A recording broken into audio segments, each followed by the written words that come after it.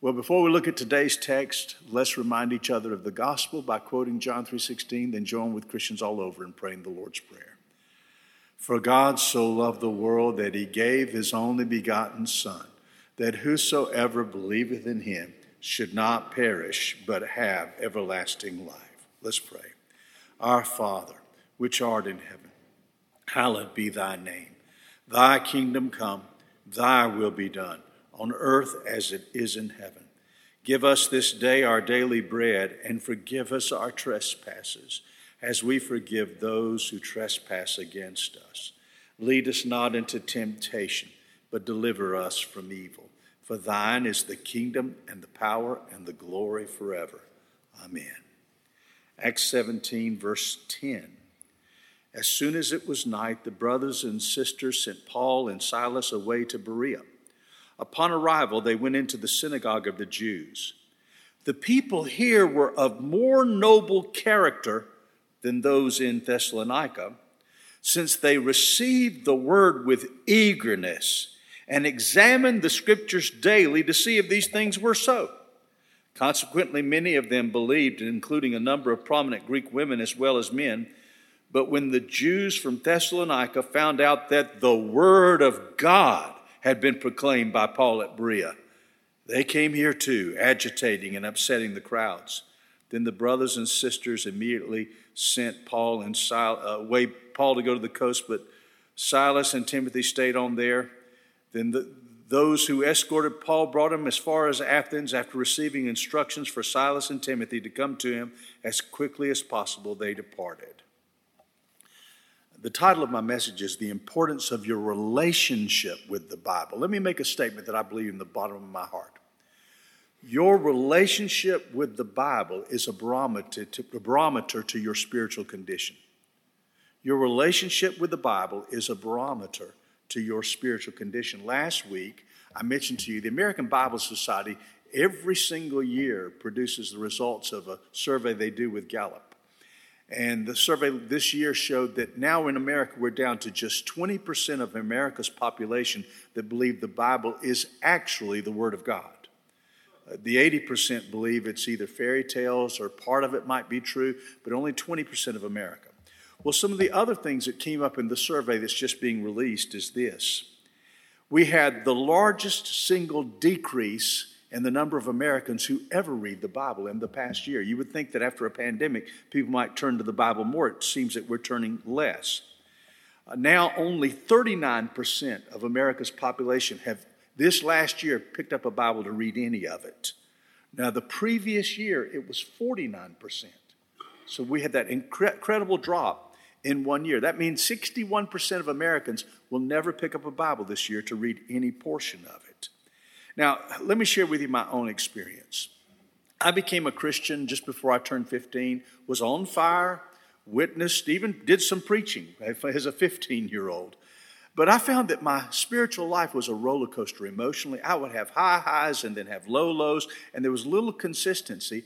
And part of it was, even though I went to church and heard the Bible, even though I went to Bible study and heard the Bible, it was only hit and miss whether or not I would have time alone with God to listen to God as he speaks to me through the Word and pray to him.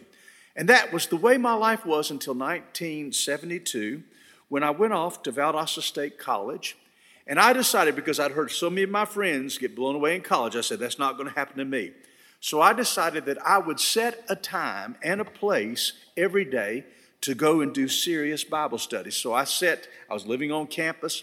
I set my time as 2 o'clock in the library every afternoon. Now, today, I'm a morning person. In college times, I was not a morning person.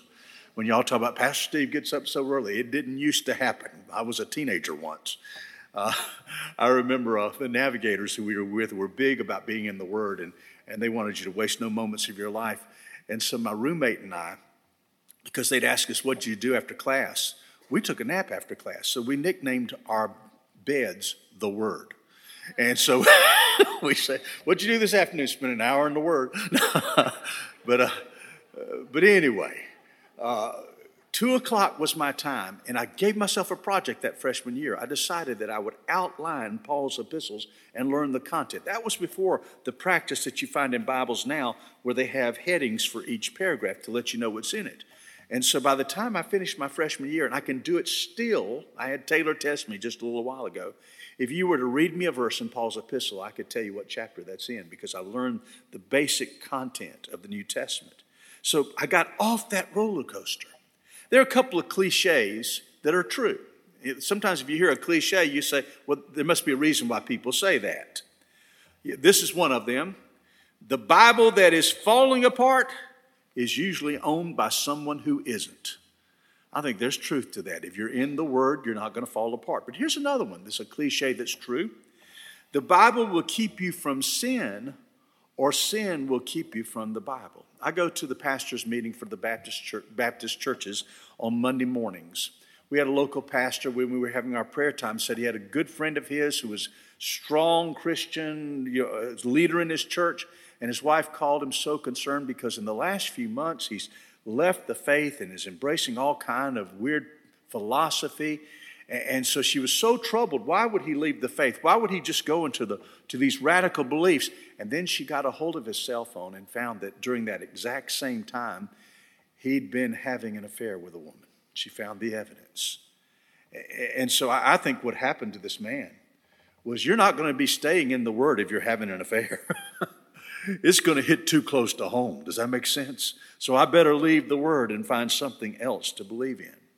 Well, we have a great example of people who have a strong relationship, a healthy relationship to the Word of God in chapter 17. So I want to, from just a couple of the verses, I want to give you some principles and give you something to help you as you leave, if you'd like it. So what do we need to do in order to have a strong relationship with the Word of God? I'm going to read again verses 11 and verse 11 first. The people here were of more noble character than those in Thessalonica, since they received the Word of God with eagerness and examined the Scriptures daily to see if these things were so. They received the Word of God with eagerness and examined the Scriptures daily to see if they were so. So here we've got this great passage that says these are noble Christians because of their relationship with the Word of God. So let me give you several thoughts from just those words. Number one, we first need to receive the Word of God. It said they received the Word with eagerness. The Greek word that's used there for receive is paralambano. Lambano means to receive, and para means alongside. And what it means is literally you take God's Word and you pull it in close and you put it right by you as you walk through life. Now, can I tell you something I've seen in Southern Christians for a long time? In the South, we used to have stronger attendance of people came. They called themselves Christians. But what I found was there was a lot of compartmentalization going on in life. You had people that on Sunday, they were Christians. Put on their good church clothes, went there, got their Bible out, came. And then when they went to work on Monday, nothing they heard on Monday was applied to what they did on Sunday was applied to what they did on Monday in business. I've even heard businessmen say something like this: well, church is church and business is business, as if there's no connection between the Word of God and what you do in your workplace. And then, of course, there's always those who went to church on Sunday and then they party on Friday and Saturday night. And what they hear on Sunday has no connection with what they do on Friday and Saturday night in their entertainment life. What we've got to do is bring it close. So I want to take what I'm hearing and I want it to be a part of every area of my life. When I was a youth minister back in the middle 70s, we had a man in the church who was a great supporter of the youth ministry. He had a swimming pool in the backyard. And so I was, being a youth minister, we had about 40 kids in the youth group. He let me have, during the 2 summers that I was there, he let us have his house on Tuesday mornings from 9 to 12. And I would do a Bible study by the pool, and then the kids got to swim. I mean, can you imagine that? Kids running back and forth in his house with wet bathing suits. He just was that kind of gracious person. The other thing that he did was he hired our teenage boys to have jobs. He ran a construction company, and he would give them summer jobs. But I began to notice that whenever our boys were hired by him, they never came back to church. So finally I came and talked to one of the boys who had dropped out of church. I said, tell me what, because he's one of our deacons. He was one of the ones that said the prayer before the offering, back in the day when we used to have a deacon say a prayer before you took up the offering plate. And I said, why did you drop out? He said, well, Mr. Jimmy's a different person in church than he is at work. You ought to hear his language. You ought to see the way he acts. And that drove them away, because here's a man who compartmentalized his life. The second thing that we ought to do as far as our relationship with the Bible is to receive it as the Word of God. In verse 13, when the Jews from Thessalonica found out that the Word of God had been proclaimed by Paul at Berea, they came there too. See, it's the Word of God that we have before us. Can I give you a reference now? Just before he came to Berea, he was in Thessalonica. He almost immediately turned around and wrote his letter to the Thessalonians, 1 Thessalonians. So look at chapter 2, 1 Thessalonians, about the Word of God. 1 Thessalonians 2:13. This is why we constantly thank God, because when you received the Word of God that you heard from us, you welcomed it not as a human message, but as it truly is, the Word of God, which also works effectively in you. He says, can I tell you what, I'm so grateful that you accepted the Bible as the Word of God. You did. So this is not the Word of man. This is nothing less than the Word of God. In liberalism, those who have a more, quote, liberal approach to the Bible, what they teach is the Bible is a book like any other book. And so you can just treat it like you want. You take the critical tools and you say, I think Paul might have written this. He didn't write that. Moses didn't write that. And you go there and you treat it like any other book. And in fact, there's a term for that called higher criticism. I was exposed to that when I went to a liberal Baptist college in the mid-'70s. I chose to go to seminary all the way to Texas because it was known as one of the only conservative ones we had. So I drove that far. My first week of class, I went into missions. Dr. Jack Gray had a big old Bible. Knowing that I'd for 2 years been bombarded with, quote, higher criticism of the Bible. And this is what he said. I'll never forget it, holding his Bible like this. He said, gentlemen, we don't criticize this book. It criticizes us. So here, we don't stand over the Bible. We humbly say, this is the Word of God. I'm going to listen to God. Now, what are the implications if it's the Word of God? That means I can't do cafeteria-style picking with the Bible. By the way, J&S is reopened. Hallelujah. I ate there yesterday in Nashville. Not the one here at the airport, the one in Nashville. But I love cafeterias. I was there with my peers, nobody younger than me in the entire place. You go through the cafeteria, I want some of that. Don't want that. Want some of that? Want some of that? And that's the way a lot of people treat the Bible. Oh, peace. I'll take peace. Oh, give me some. Forgiveness, a bunch of that, but double portion. Heaven, want that. Service, don't think I'll touch that. Giving, don't think I'll touch that. And we treat the Bible like a cafeteria. If it's the Word of God, God Himself, then we've got to pay attention to it. We've got to let it have that proper place. When you treat the Bible as the Word of God, that's one practical way that you can give God His rightful place in your life. My wife left after church last Sunday. She'll return hopefully tomorrow. We've had a grandchild born, our 14th, and she's been there to help them out. You can pray for her strength. There's a lot of sleepless nights. She called me yesterday and she said, and I could tell she hadn't slept in a while, and she was at a breaking point. She says, I just got to get home soon. I got to get away from, you know, she loves her grandkids, but we have had weeks of it. And she says, I just need normal time. And so I just sat there and listened to her. Well, one of the things that makes it a little more tolerable, because as Karen is going off being a traveling nana, we get to stay in touch with each other because of the wonder of cell phones. Now, the young people won't know this, but there used to be a time when you had to pay long distance to talk to somebody. And now long distance doesn't exist, so you can have constant contact through cell phones. Well, I'm sure you've heard me speak of my love for my wife, and I will say something you've heard me say before. My number one earthly relationship, now this is apart from my relationship with God, my number one earthly relationship is with my wife. Now, having said that, suppose Karen's been gone all this week, and every time it rang, I just went, dismiss, dismiss, dismiss. Wouldn't that be hypocritical if I said, my number one earthly relationship is my relationship with my wife, and I never answer the cell to hear her heart and to respond to what she is saying? Well, friends, how can we say that we've given God his rightful place if we're not taking time to hear God's word? Number 3, we need to test what we hear by the written word of God. He said in verse 11, these were more noble than those at Thessalonica, because they eagerly heard the word of God and searched the scriptures to see whether or not what we said was so. Did you get the implication for that? Paul said, I like them. They were hungry to hear the word, but they checked me out on everything I said. Whenever I said Jesus is the answer to this, Jesus is the Messiah, they got their Bibles out and they checked it out. They checked me out. Folks, that's what God wants us to do. Everything in our life, anything we are claiming to be, quote, something we've heard from God, we've got to go check in the written word of God. And by the way, the word scriptures, they search the scriptures. That's simply the Greek word for writings. What makes the Bible different, it is the holy writings, but it has the impact of, this is something written down. So they went to what was written down and checked Paul out. I remember one time I was in a church and a guy came up to me and said, God just sent me around to go to churches. I'm an evangelist, and I was hoping you'd let me preach in the church. And I said, well, that's interesting. Tell me, are you married? Well, no, God told me to leave my wife. And I said, no, he didn't.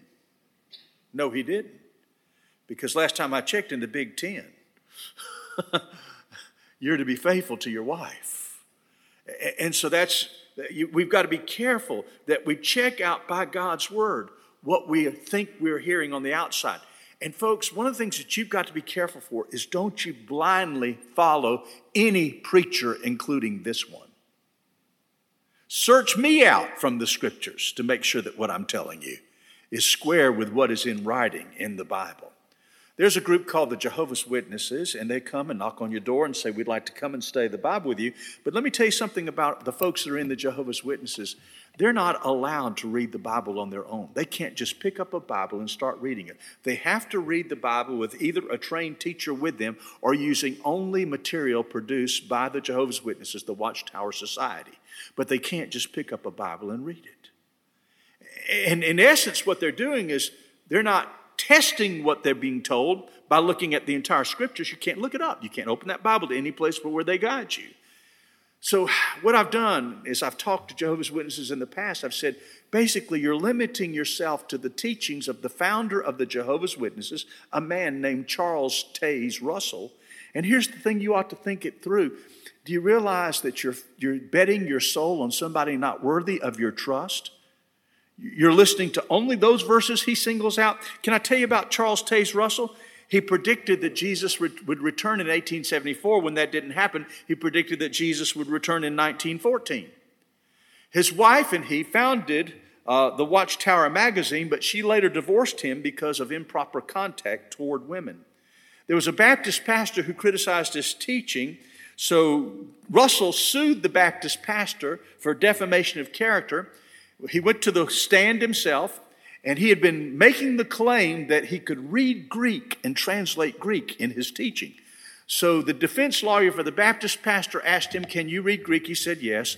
So he reached into his book satchel, pulled out a Greek New Testament, handed it to him, and said, would you just read for us? And it turned out it was Greek to him. He didn't know a word of it. And so they're saying, you can't do anything if you're not following up. You've got to have the guidance of our founder, Charles Taze Russell, in order to read. No, just pick your Bible up and read it. Check what anybody else says about what's in writing. And then fourthly, it said they searched the scriptures daily to see whether these things were so. I've shared with you how I came to the point where I started being in the Word of God daily and how it changed my life. My wife was raised in a church, but she would share with you good parents, good family, but they were typical of so many Baptist churches. They literally pulled their Bibles off the shelf to go to church and then put their Bibles on the shelf when they came back home, and they weren't touched for a week. So she said, I never once, when I was raised in my home, saw my mom or dad read the Bible outside of being in a church building, never just to meet with God. So she did not have a strong relationship with God's Word. Just before we got married, she was living for just a brief while with her parents in Asheville at Merriman Avenue Baptist Church with Billy Klein. And they went to a Sunday night service, and Billy pulled something on him. He says, everybody's to go I want you to march, and we're going down to the fellowship hall downstairs. And then he had people dressed like they were soldiers. And they said, we're here. The country's been taken over. We're taking your Bibles up. This is an underground church meeting. So everybody had their Bibles taken up. They went down, had the lights turned off, lit candles. And then they asked them to do this. They said, you've had your Bible taken up. That could happen in a communist country. The only Bible you have is the Bible that you brought with you in your heart that you memorized. So we're going to spend the service letting you stand up and share your favorite verses. And Karen sat still and realized she did not know one verse that she could have quoted that night. Well, after we got married, as an 18-year-old pastor's wife, and we took a little country church in Oklahoma, and she got involved in the women's Bible study, and she got around women who loved the Word of God, were in it every day, and she caught that. And so I watched her in the first year of our marriage do something that she'd never done in her life, and that was become daily in the Word of God. That survey that has been released said that from 2019 to 2020, there was another precipitous drop. The number of people, Americans who said they read the Bible daily, went from 14% to 9% from 2019 to 2020. So what we have is we have a lot of people not in the Word of God. But what was interesting in that 2020 study, they asked people, why don't you read the Bible? And I'm going to close with this. They said 2 reasons they gave for why they don't read the Bible. Number 1, they don't have time. Can I encourage you to do this? Make your time where you read the Bible and talk to God in prayer to be a set appointment in your life. If I'm making an appointment with you, I'm going to be there. So make that an appointment with God. Now, find the time that fits you best. I happen to be a very early person in the mornings now. Actually slept into 4:45 this morning. But I love having that quiet of that morning and have my Bible open in my favorite chair. As I said early on, afternoon was better for me. Don't you dare say, well, so-and-so gets up and does this, or so-and-so. Find what fits you, but make an appointment. And then, secondly, the second question they said the second reason why people don't read the Bible in America is because they don't know where to start. And to help you with that, I have sheets in the foyer. I have sheets in the Welcome Center and downstairs. And it's got 2 sides to it. One side, I want you to take that and don't write on it. Go home and we'll find somewhere where you can make copies of it. This is a journal that will help you. It has 7 days, places for 7 days of putting your Bible readings down. And all we ask you to do, this is from the Navigators, is take the Bible, go a chapter a day, and underline something as you read. Then write down the best thing you underlined. And it's amazing how if you'll just do this simple exercise, that will keep, because you'll see it's 7 days a week, and you'll see, did I have a day open? Did I miss something? They tell us that if you go 21 straight days, you've got a habit that's nearly unbreakable. But as far as how do I get started, where do I start? I wrote some insights myself. I have 5 things for you that are there, and I'm going to read these to you. Number 1, remember the Bible is actually a library of 66 books. It is not a book that you read from the beginning to the end. It's a library. You wouldn't go down Washington Street to the library and start reading the first book on the left and read your way through the library. When you go to the library, you go for what you need. Well, new Christians need to master the New Testament first. The first 4 books of the New Testament are about the life of Jesus. Acts is the story of the early church. The letters are insights on how to live out the Christian life. So you go through there, and my suggestion is that you alternate. Aim at reading a chapter a day in your Bible. Alternate what you read. Read a gospel, then read several epistles, then go back and pick another gospel. You see, alternate. And what I have for you, so you'll keep up, so you'll know where you've been, is on the bottom of that page is actually a picture that has each book of the New Testament with numbers, and you can scratch off the chapter that you've written, and you can keep up with where you're at. So that's there on the bottom. And then remember that 21 days is your first goal, 21 days in a row, and that will give you a strong habit. Now, with that said, there was one bit of encouragement that I got from this sad news about the drop in engagement with the Bible in our country. It said that 67.8% of Americans, or 172 million Americans, are curious to learn more about the Bible. So even though we're down to a small percentage that actually read the Bible, there's still over 2/3 of Americans are curious about the Bible. Can I apply that to our church? Did you notice what we do here at First Baptist? I don't do topics on Sunday morning. That doesn't mean that's not legitimate, but I don't do that. We take a book of the Bible and we go through verse by verse, explain what is happening. Do you realize what you can tell folks is, the latest survey I read is that 2/3 of Americans are curious to know what's in the Bible and have it explained. That's what we do at our church. Would you like to come and study the Bible here at First Baptist? Because that's what we're going to do here. So that will help us be able to engage that 2/3 that are out there that are still open to the Bible. So I want to encourage you, get the sheet, stick in the Word, keep a strong relationship with the Word of God. Let's pray together. Oh, Father, I put these good people in your hands and pray your blessing on them as they draw near and give you the honor of being their Lord. Lord, I pray that they will honor your word just as a way to show that. We pray this in Jesus' name. Amen.